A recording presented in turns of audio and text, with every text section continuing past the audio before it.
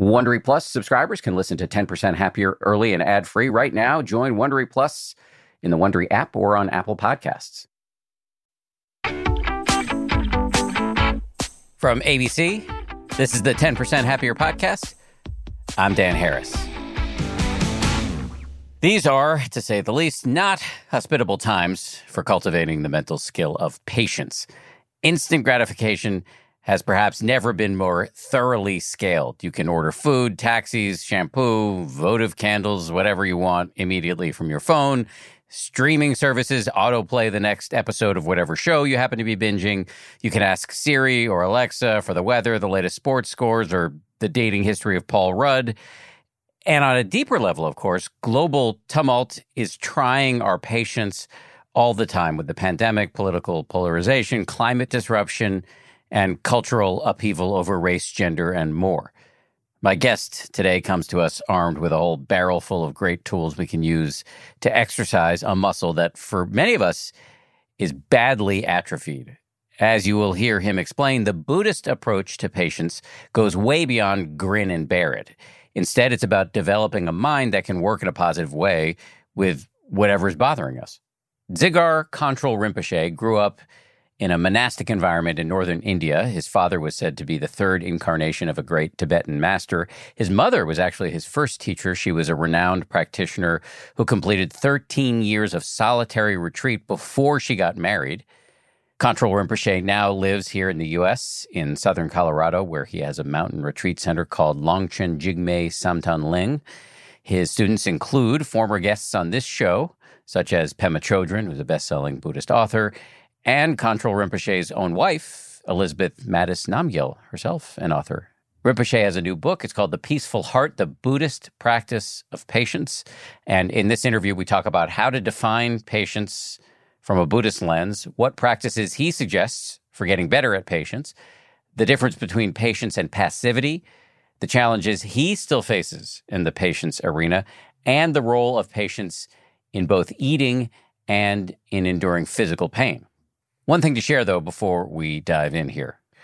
Recently, I was reflecting on a conversation I had earlier this year with Lama Rod Owens, who's a brilliant meditation teacher. He also wrote a book called Love and Rage. And we were talking about the importance of establishing a meditation practice during good times. I think this is a quote from Bruce Lee, where he says that in crisis, we don't rise to our expectations, but we fall to our training.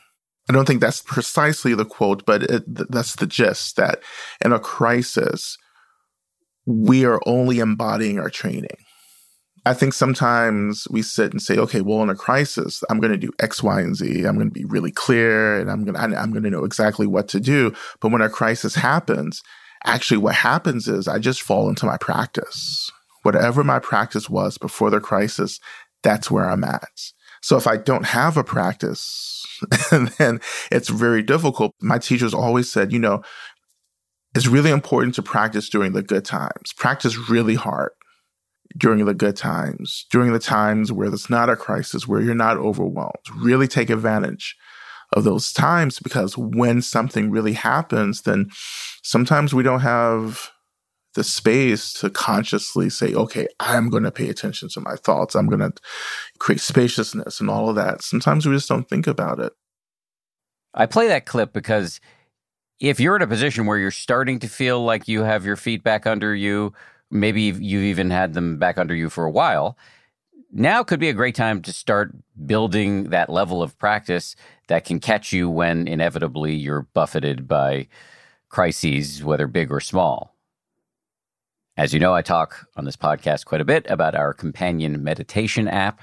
On that app, which is really my baby, I love that app, you can find guided meditations and also video/audio courses, all of them featuring some of the world's best teachers and scientists. You can also find short talks, which are filled with relatable wisdom on topics ranging from happiness to anxiety and beyond. We also have one-on-one coaching from really experienced meditators, and those folks can help you keep your practice consistent and of a high quality. Right now, we're offering 40% off the price of a year-long subscription to the app. The offer lasts until June 1st. Hopefully, this discount will give you a nudge if you need one. Of course, nothing is permanent. So as I said, the deal ends on June 1st. And if you want to get it, go to 10%.com/May. That's 10%, one word, all spelled out, .com/May for 40% off your subscription. Okay, here we go now with Dzigar Kongtrul Rinpoche. Rinpoche, great to see you. Thanks for coming on. Thank you very much, Dan. It's great to be here, and it's an honor to be here in your show. It's an honor to have you. So the new book is about patience, something that we all need right now, especially in the middle of a pandemic. How do you define patience? Generally speaking, when we speak of patience, it is sort of understood largely as a grin and bear with whatever is happening. But in the Buddhist teachings, in the Buddhist practice, of course, maybe initially you might have to kind of do or that a little bit while you are being agitated or while you are being irritated and while you feel sort of you need to kind of react.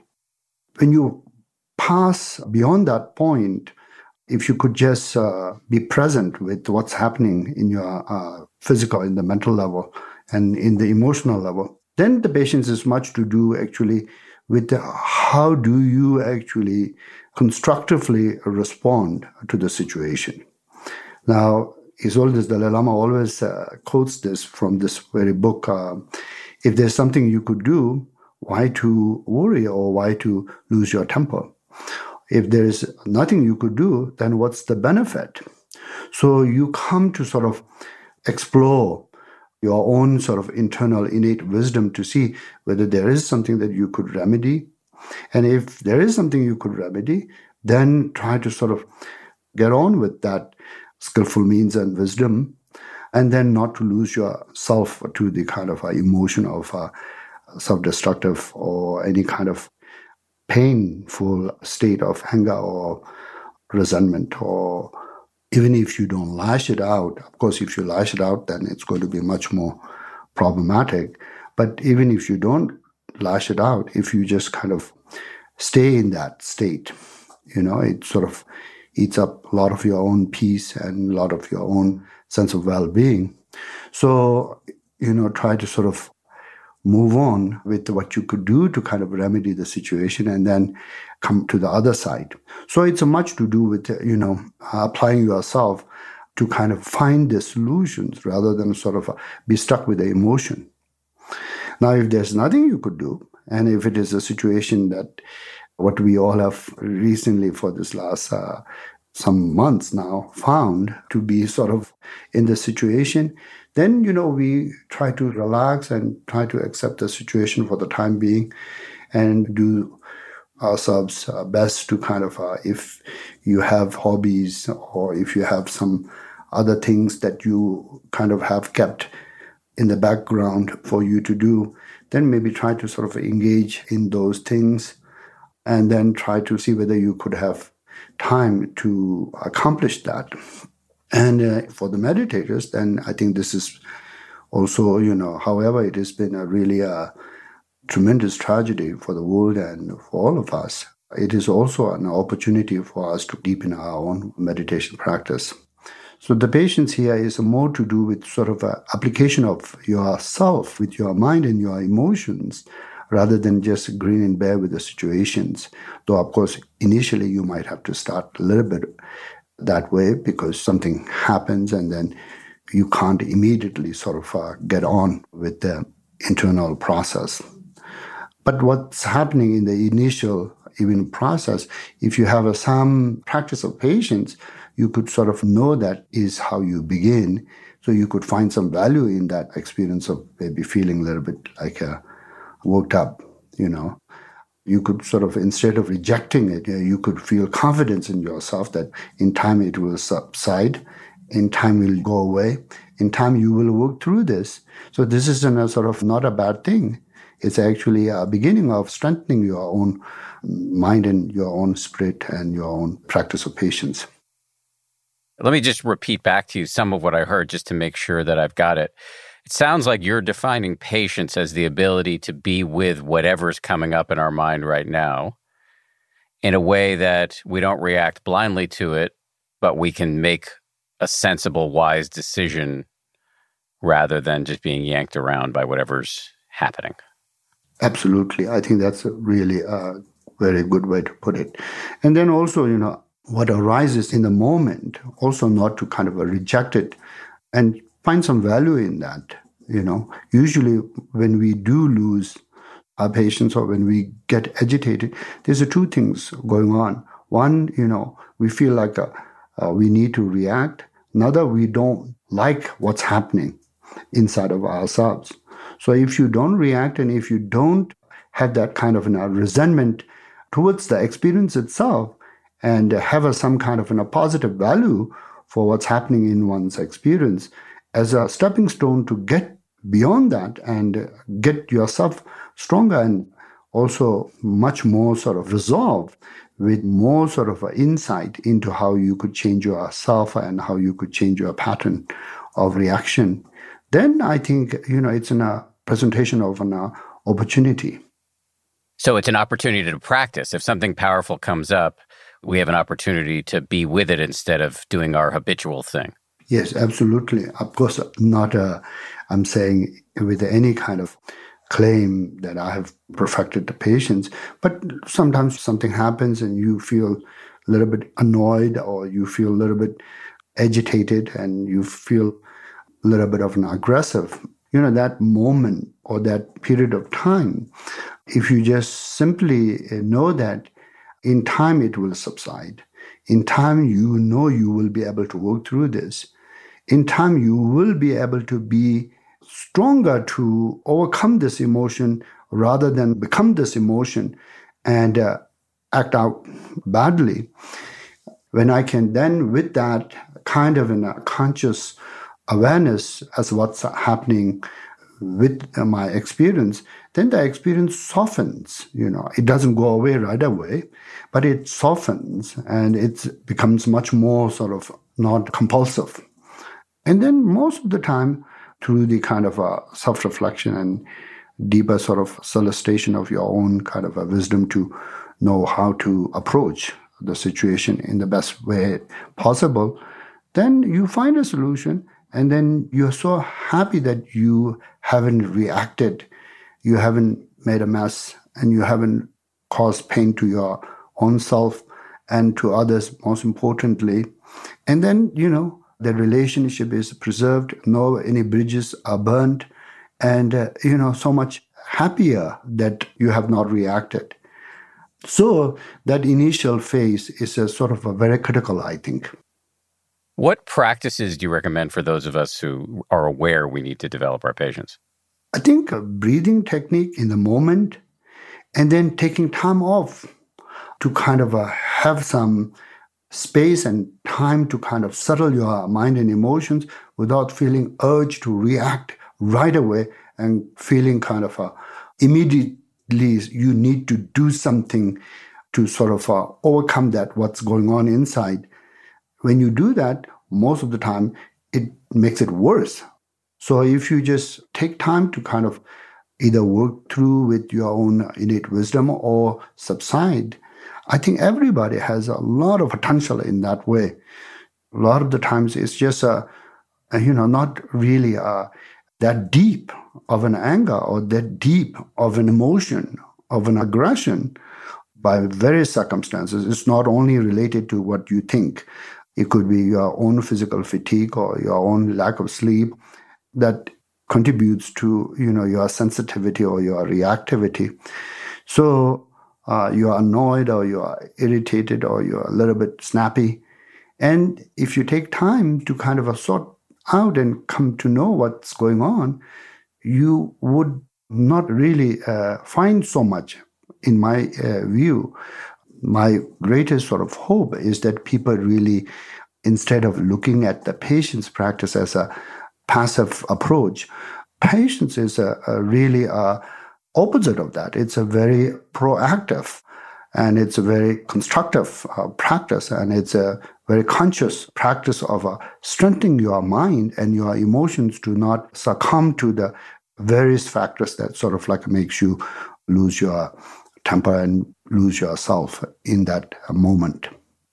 Well, I completely agree that patience is not passivity. It's not letting people walk all over you and not doing anything about it. It's about being able to work with your own emotions, which is the opposite of passive. It's extremely challenging and also beneficial to you and everybody around you.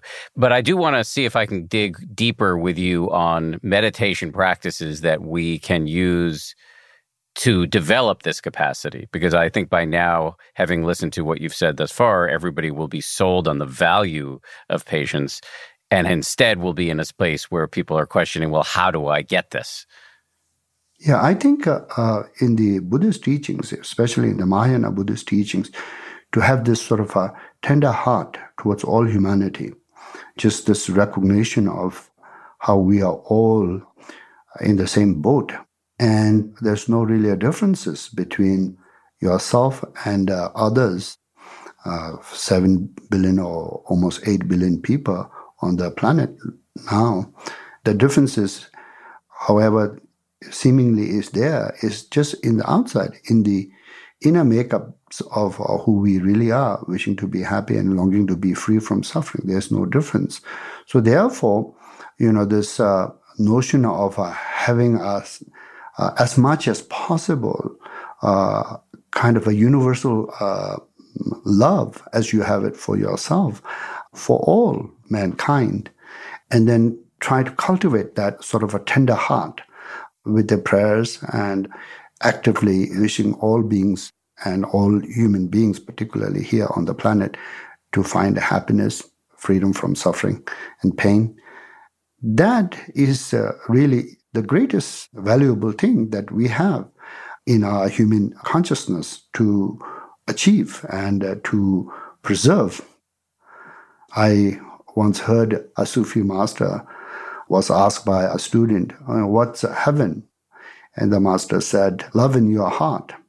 And then the student asked, what's hell? Lacking that in your heart. So, that being the kind of essential thing. Now, if you have that, then you have all of the happiness inside of you. And there may be some other conditions that can enhance that, but essentially you have all the happiness that you can ever experience inside of you. So that being kind of the overall training, which of course it's going to take some time and it's going to have some transformation needed. So, there's a value for patience on its own, but there's more value for patience if you actually have the patience to kind of protect that heart of yours in the first place, to have a sort of an ongoing tender heart or tender love towards all humanity. So I would really encourage in the Buddhist practice, the Maitreya practice, or the Karuna practice as a sort of foundation for the patience to be also done.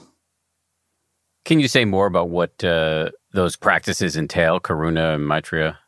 The Maitreya practice is this sense of a wish for all humanity to be happy.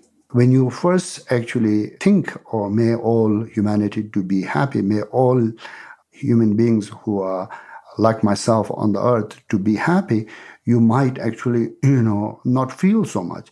But then when you look at inside, how you are always sort of like longing that kind of a happiness. And then if you could sort of like emanate the same kind of an emotion to accompany that wish for all humanity to be happy, and then have the same longing being transferred to all human beings who are on the planet, who are, for example, in this situation with the pandemic, to be also happy in this case, to be able to be free from this situation and threat, and be able to come back to the life as a normal and how it was before. So that would be the Maitreya practice.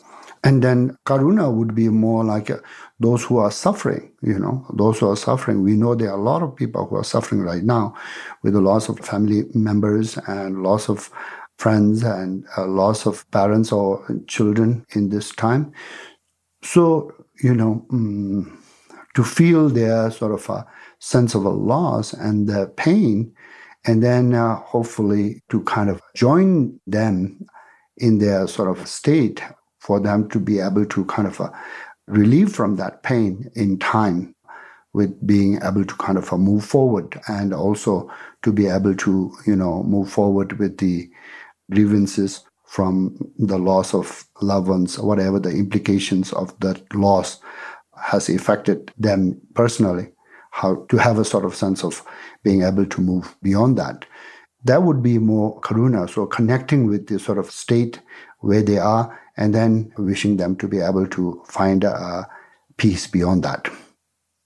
On this show, we've talked a lot about, practicing friendliness or loving kindness, and also karuna or compassion meditation.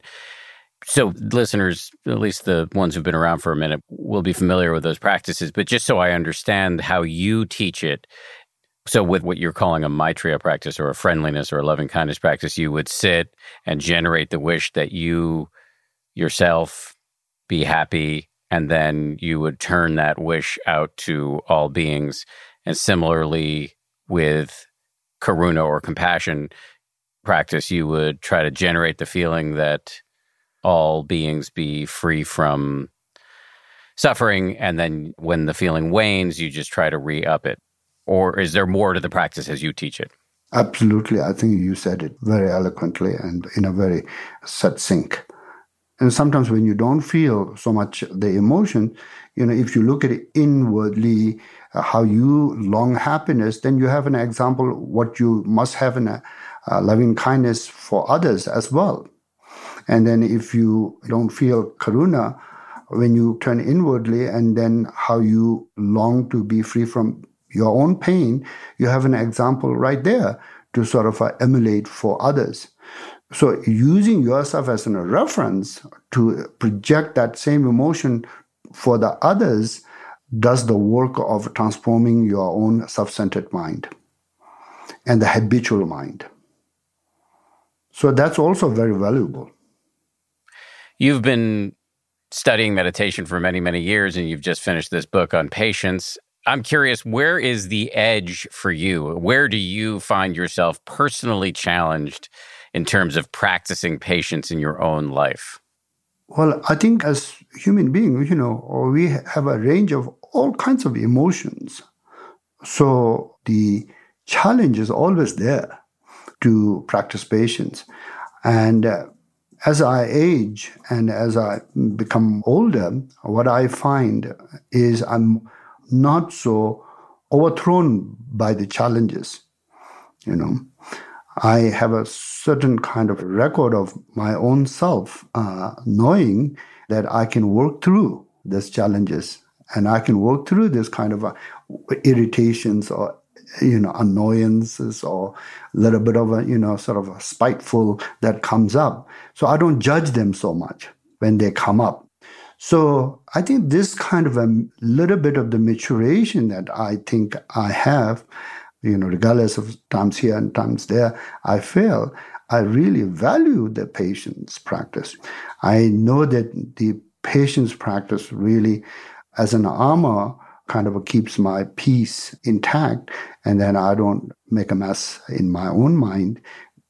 I'm able to keep my mind kind of clean and heart clean with the Bodhicitta practice as a main practice. And then also I don't burn any bridges with others, and I don't do anything harmful with the speech or, of course, any other actions. You said bodhicitta practice is your main practice. What is that? Some people won't know what bodhicitta is or how you practice it. The bodhicitta is this practice of keeping the flame of a tender heart or the universal love for all mankind or all living beings being kind of a essence of your spiritual path. How do you practice it? Knowing that there's so much seemingly differences in the outside, internally, how we are all made of the same mind that wishes to be happy, longs to be free from suffering, and we deserve to be happy, and we deserve to be free from suffering, and there's no really any gap, there's no any difference. So try to kind of embrace that. What I have a love for myself, that love being spread for all humanity. And what I have a concern for myself, that concern being kind of a spread for all humanity as much as possible, though habitually and with the unconscious mind, we go immediately back into our ego, and we go immediately back into our own self-care, and we go immediately back into our own self-concern, and we spend much of our time habitually in that way, but consciously trying to come back as much as possible to break away from that and try to sort of stay with the love for all and concern for all. So that's the kind of essence of the Bodhicitta practice. It was interesting to hear you talk about your own experience with impatience now after all of these years of practice. And you said something to the effect of, like, I don't judge myself when impatience comes up. It almost feels like the bodhicitta you've developed, this basic goodwill toward all beings, toward everyone, you can even send that toward the impatience as it comes up in your mind.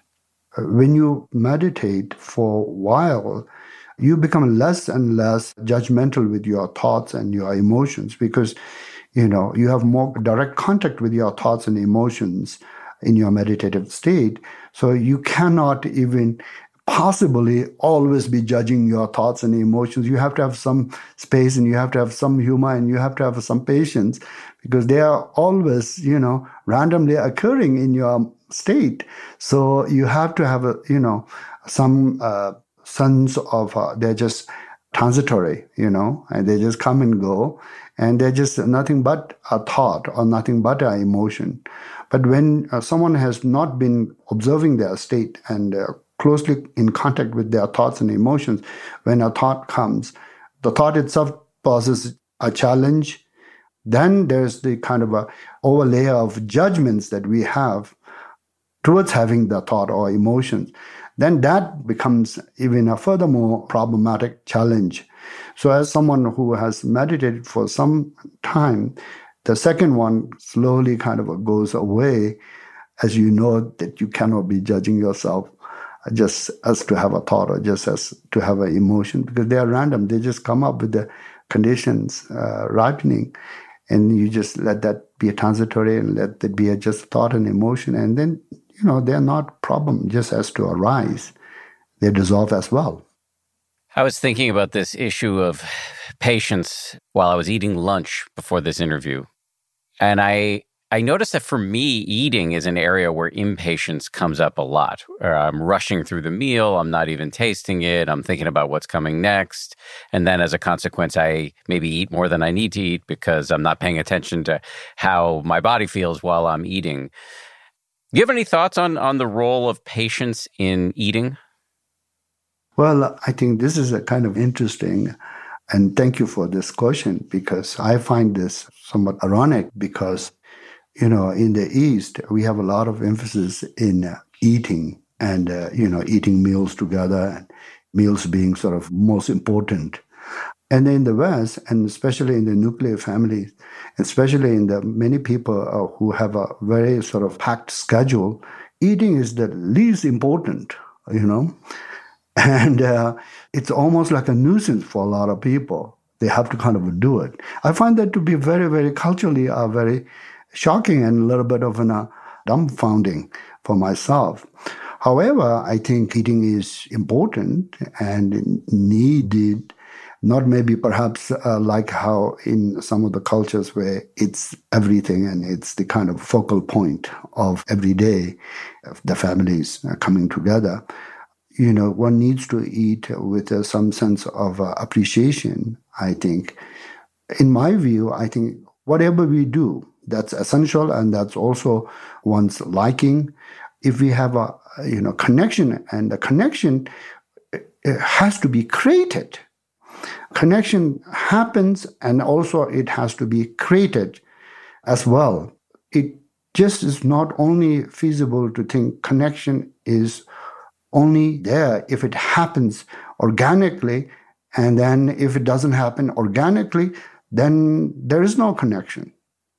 So I think organically connection happens, as well as also you need to create the connection that you want to create. For example, with eating, you need to create the connection of eating mindfully, and as well as also with a deep sense of appreciation for the bite that you are going to have and of what you're going to put inside of your own body to nourish yourself. And whether it's just a sandwich or extended meal, that's up to you. But to have a sense of appreciation for what you're going to be doing, in this case, is essential. And to have that kind of an approach of an appreciation for everything you do within organically, if there's a connection, that's being good, but also creating a connection, consciously appreciating every step of the way. Yes, we can turn eating into a kind of meditation for sure. I think that's how the Zen practitioners do. And I think that's a really very, very powerful in this modern world to do with whatever we do. Yes, in the Zen meditation tradition, there is meal times are very much a meditation, but I think I've seen that in the Theravada world as well. Let me ask you another personal question, personal on my end, not yours. My meditation teacher, Joseph Goldstein, talks a lot about noticing rushing during the day, the feeling of rushing. I don't know if I'm going to be able to crystallize this into a question per se, but I do notice as I move through the day, as somebody who has a packed schedule, that there's this physical sensation, probably along the rib cage, I would say, of tension and tightness that comes up quite a bit, of just rushing, toppling forward throughout the day. And if I'm not right on top of it, if I'm not aware that this is happening, it can diminish the quality of my work or the quality of my relationships. So I say that all of that because it seems directly relevant to patients, to see if you have any thoughts. In the Tibetan Buddhism, we call it karmic wind, There's always sort of some kind of karmic wind that is churning inside of your body, that rides your thoughts, that rides your emotions, that rides your, physical actions. So sometimes, essentially, all of the meditation practice, as it goes deeper, has to come to connect with the nature. And the nature is not created. Nature being nature, it's not created. Therefore, if you are involved in this karmic wind and being carried by the karmic wind with the help of even more with the caffeine, then it's very difficult to connect with that nature, So therefore, I think being still, however, maybe perhaps it takes a little time. In most of the cases, it takes about 15 to 20 minutes to completely sort of let go of that rushing or that kind of a speed or that kind of karmic wind to unwind itself. Then you get to the place where actually there's a minimum of that. And then you connect with the nature. And that's a great rejuvenation. There's no greater rejuvenation than that in one's life, I feel. There's no greater healing than that. And there's no really a greater sort of a restoration of your mind and your brain, even out here, than just being able to sort of get beyond that karmic wind and then just rest in the nature. And so you have to know that in your case, how long it takes. Sometimes I think the posture is very helpful in our tradition. Hugging the knees with your palms is very helpful because all of the nerve ends are in the hand. So when you're hugging the knees as you're sitting on the chair or as you're sitting cross-legged, it sort of has a natural effect of winding down. So if you know that it takes 15 minutes, you have to be kind of a patient with 15 minutes. And if you know it takes 20 minutes, you have to be patient with the 20 minutes. And then if you get to the other side, you might want to not get out of that relaxation. So then again, you rest in there as the time allows you to do so, and then not indulge it. Because if you indulge it, then it affects your schedule and it affects your day and it affects your life. So, not try to prolong it, but whatever the sort of time you have in hand, just kind of sit half of it working towards it, half of it being in it, and then maybe perhaps coming off it, and then just really being refreshed. I'm sure you have that experience. So you have to know how long does it take, and then in that time, not sort of feel impatient with yourself. But as you churn up, it takes time to churn down. It's not like there's a magic to get into it right away. Yes, I mean, you described exactly the remedy that I reach for when it's possible, which is if I'm noticing that I'm being carried along by large, unwieldy gusts of karmic wind, one really useful thing to do is to take breaks to meditate throughout the day, to let that energy unwind so that I can re-engage with whoever or whatever is in front of me in a more sane way. Much more of my conversation with Dzigar Kongtrul Rinpoche right after this. As they say at Amica, empathy is our best policy. Whether you need auto, home, or life insurance, they're ready to help you protect the things that matter most to you. They're a mutual company, customer-owned, in service to you.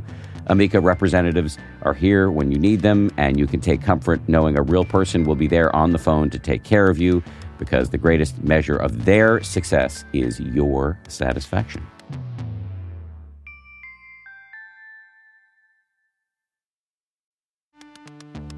You can count on T-Mobile to help keep you connected after investing billions to light up their network from big cities to small towns. T-Mobile is America's largest 5G network. Plus, when you switch to T-Mobile, families and small businesses can save up to 20% versus Verizon and AT&T. Visit your neighborhood store or T-Mobile.com to switch. Plan savings with T-Mobile. Third line free on essentials via monthly bill, credits versus comparable available plans. Plan features may vary. Credits stop if you cancel or change plans.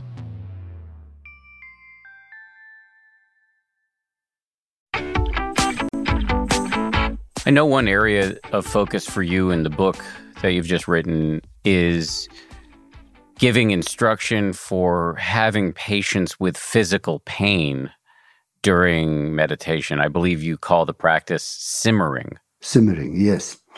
Meditation practice is built upon the self-awareness, awareness of what's happening with your physical body and the sensations that is occurring in your physical body, or what's happening in your mind with your thought process, and what kind of emotions they are being brought up and how you are reacting.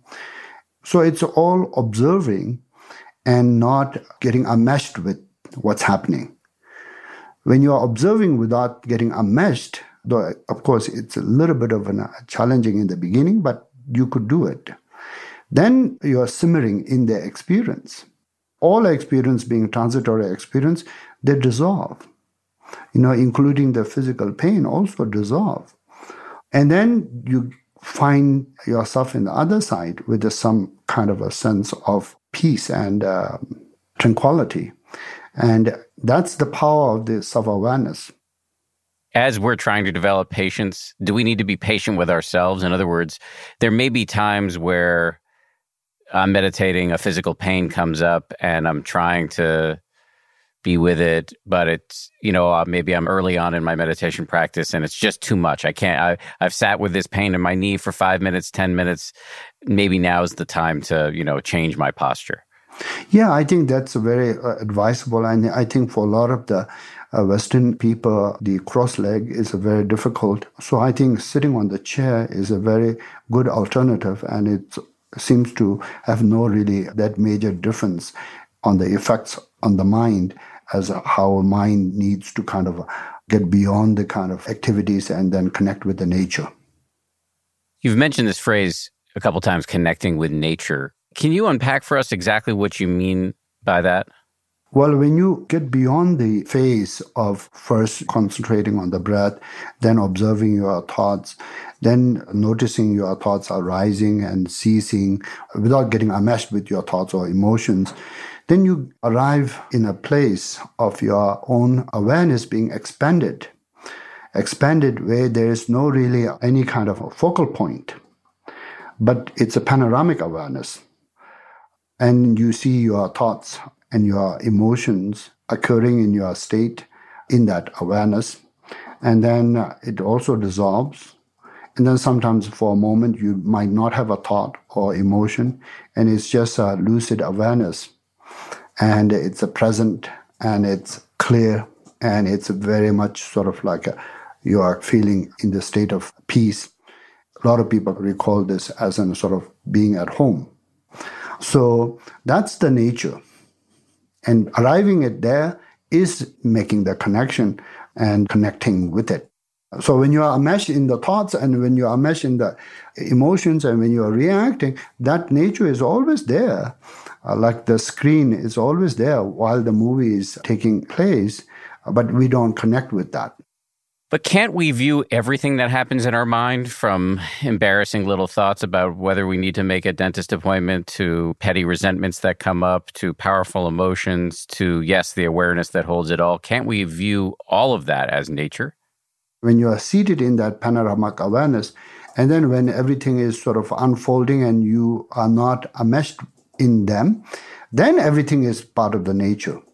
But when you are enmeshed with your thoughts, when you are enmeshed with your emotions, and then, when you are reacting, that panoramic awareness is you're not self-aware. It's all happening in the kind of what we call it deep mental fog. But panoramic awareness, this arriving at panoramic awareness, it sounds to me, and it may sound to listeners, as something that's very hard to achieve. But if I'm hearing you correctly, you're saying as long as we're not enmeshed in our thoughts, so like I might notice that I'm having a series of selfish or petty thoughts, but as long as I'm seeing them for what they are, then I'm not enmeshed, and then I'm seated in... Am I correct in assuming that at that point, that's the natural awareness to which you're referring? Yes, that's right. Like if you are not enmeshed, yet at the same time, you are able to see them as a transitory state that arises and dissolves, like writing a letter on the water, then most probably you are in the nature. I'm sensitive to your time. Are there questions about patience or about your book that I should have asked but did not ask? No, I think you asked very good questions. I'm so much grateful for your show and your quest to reach out to so many people, to kind of just entice them to have a somewhat of an internal focus and internal discipline to observe what's happening in their own mind and in their own states. And then maybe perhaps find some interest in the discipline of working with one's mind. Because we know in the modern world, and we know in the capitalist country, there's so much focus that goes on to outside, but very little focus goes into what's taking place inside of one's mind. That's almost like you should already know it to be a good person, or to be a decent person, or to be an intelligent person. You should almost, given that you should know what's happening in your mind. But there's so much that if you are not turning inwardly, that you don't know.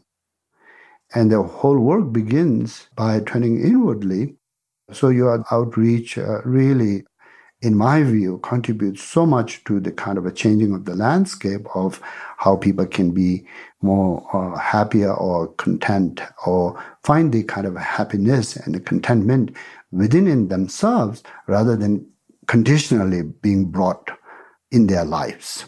So I really, am such a fan of your work in this way, and I'm so honored to be in this show. And of course, patience practice or any of the Buddhist practice is in line with that. So, I'm also very grateful to be able to, join in that effort. Yeah, I really appreciate you saying that. And I think you articulated exactly what my goal is, which is to get people, well, really selfishly, to train myself to look inside, see what's going on, so that I am not so owned by all of these, as you call them correctly, sort of transitory thoughts and urges and emotions. And then, of course, once I've learned how to do that for myself, and I continue to learn, to try to teach other people how to do it. And that is just another way of describing this quality that you've just completed a book on, which is patience. And just in closing here, you talked about our modern world, and it strikes me just that it's worth acknowledging the obvious here, which is that our modern world seems designed to train us in the opposite of patience. You don't have to wait a week to see the next episode of your favorite show. It's going to auto-play as soon as the episode you're watching has completed. You want to find out what the circumference of the sun is? Just ask Siri or Alexa. We are in an era where boredom is optional because you've got a supercomputer in your pocket. Instant gratification has never become more instant. It seems like this capacity of patience that you're trying to help us build is under assault. It is really true. Though, of course, the modern facilities and the modern technology has enhanced our lives in many ways, but it has also really assault, just as you said, to kind of any discipline that we have with our own internal process of deepening our own knowledge and understanding, as well as also cultivating certain kind of morals and ethics or any kind of qualities that we in the past cherish and have so much of an values to, being kind of all now being somewhat assault. In a sense, not consciously, but everybody's time goes to just constantly being engaged with the smartphones and keeping one's life fully sort of run by the smartphones and the gadgets that is more and more enticing. And how to break that, how one can sort of separate from that, we haven't really come to any good consensus. I think there's talks about how the social media and all of this is changing our lives and all of the new ways that we are living with smartphones running constantly our lives and having that in our hands constantly to check and be engaged. But I don't think there's a sort of from the young age as 5, 6 to people who are in 70s, in 80s, we haven't really quite come to find a kind of coherent understanding of how much we should be allowed in our lives. And it's not a problem, and it's perhaps productive. And then beyond certain point, how much that is not healthy and it's not even productive. It just runs your life. We haven't come to any kind of conclusive understanding globally, and it's being sort of going and going and going more and more every day in our precious time on this earth, being lost to just being enmeshed with the technology.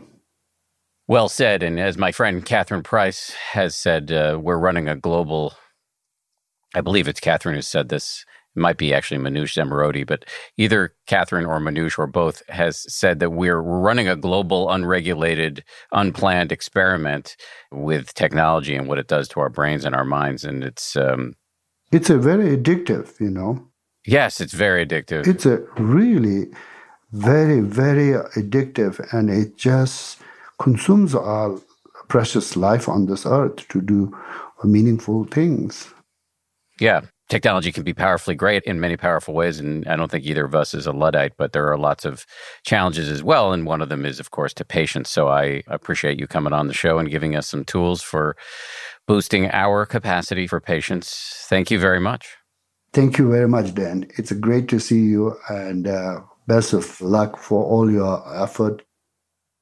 Thanks again to Rinpoche. Really appreciated him coming on.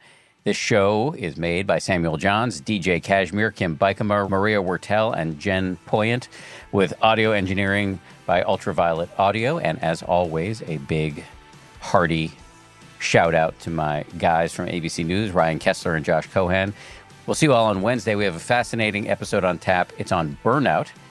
And we've got a repeat guest. Her name is Leah Weiss. See you then.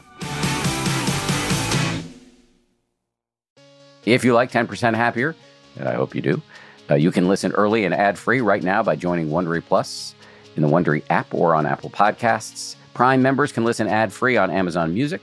Before you go, tell us about yourself by filling out a short survey at Wondery.com/survey. I'm Shimol Yai, and I have a new podcast called The Competition. Every year, 50 high school senior girls compete in a massive scholarship competition. I wouldn't say I have an ego problem, but I'm extremely competitive. All of the competitors are used to being the best and the brightest, and they're all vying for a huge cash prize. This will probably be the most intense thing you've ever gone through in your life. I remember that feeling because I was one of them. I lost. But now I'm coming back as a judge and also a kind of teen girl anthropologist. Because if you want to understand what it's like to be a young woman in America today, The Competition's not a bad place to start. Hopefully, no one will die on stage tonight. From Pineapple Street Studios and Wondery, this is The Competition. Follow The Competition on the Wondery app or wherever you get your podcasts. You can listen to The Competition early and ad-free right now by joining Wondery Plus. Once upon a beat. Remember those stories and fables that would capture your imagination and you couldn't wait to see how they would unfold? And now, when you read them as an adult, you think, some of these old tales could use a fresh spin. We have a perfect podcast to bring you the stories you remember, remix, and reimagine for the kids in your life today. Join me, DJ Few, and my trusty turntable, Baby Scratch, as we spin up new tales in the New Kids and Family podcast, Once Upon a Beat. Wondery and Tinkercast are bringing you a jam-packed, music-filled weekly party where hip-hop and fables meet. It's Once Upon a Beat. Follow Once Upon a Beat on the Wondery app or wherever you get your podcasts. You can listen to Once Upon a Beat early and ad-free right now by joining Wondery Plus in the Wondery app or Wondery Kids Plus in Apple Podcasts. Once Upon a Beat.